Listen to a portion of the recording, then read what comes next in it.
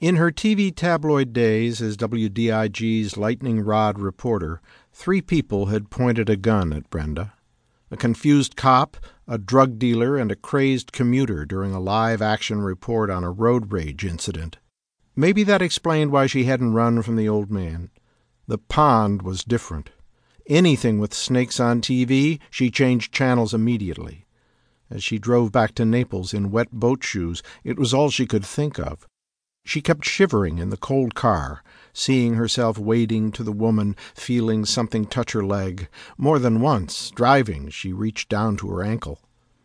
By the time she got back to Donegal, the few moments spent in the old couple's house fit perfectly with what Marion Ross had said. Naples is where you come face to face with old age.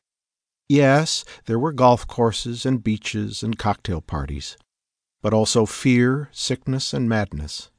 And all hands on deck.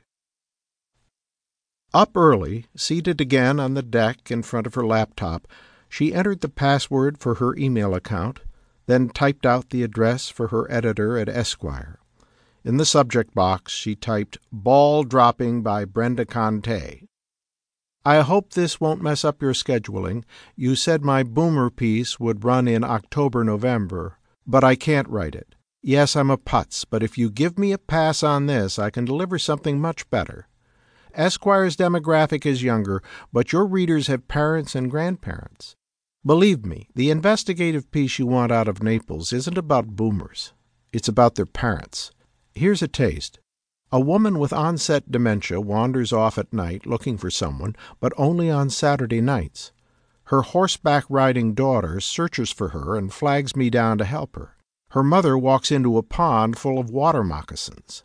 Meanwhile, Dad's in his den, in his big house, all of it sealed off by hurricane shutters.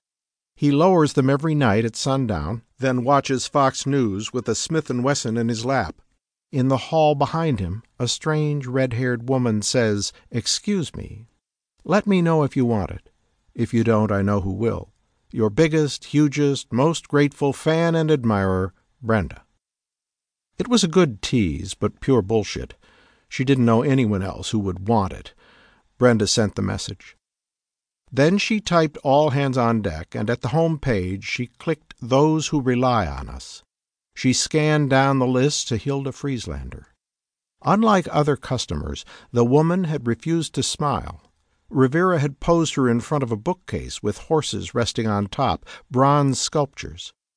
Frieslander looked resigned, just doing a favor for likable James Rivera who needed a picture for his website. Staff members at All Hands on Deck are affable and efficient. Highly recommended. Affable. Rivera had written it down in his notebook along with "Pick Your Brains." She scrolled up and again studied Chester Ivy. He had died on Friday. The next morning, Rivera had given a heads-up about Ivy's death to a friend in real estate, and about Hilda Frieslander, who had died the day before. Now the idea of alerting Noel Harmon so quickly about the deaths came off as too orderly, too efficient.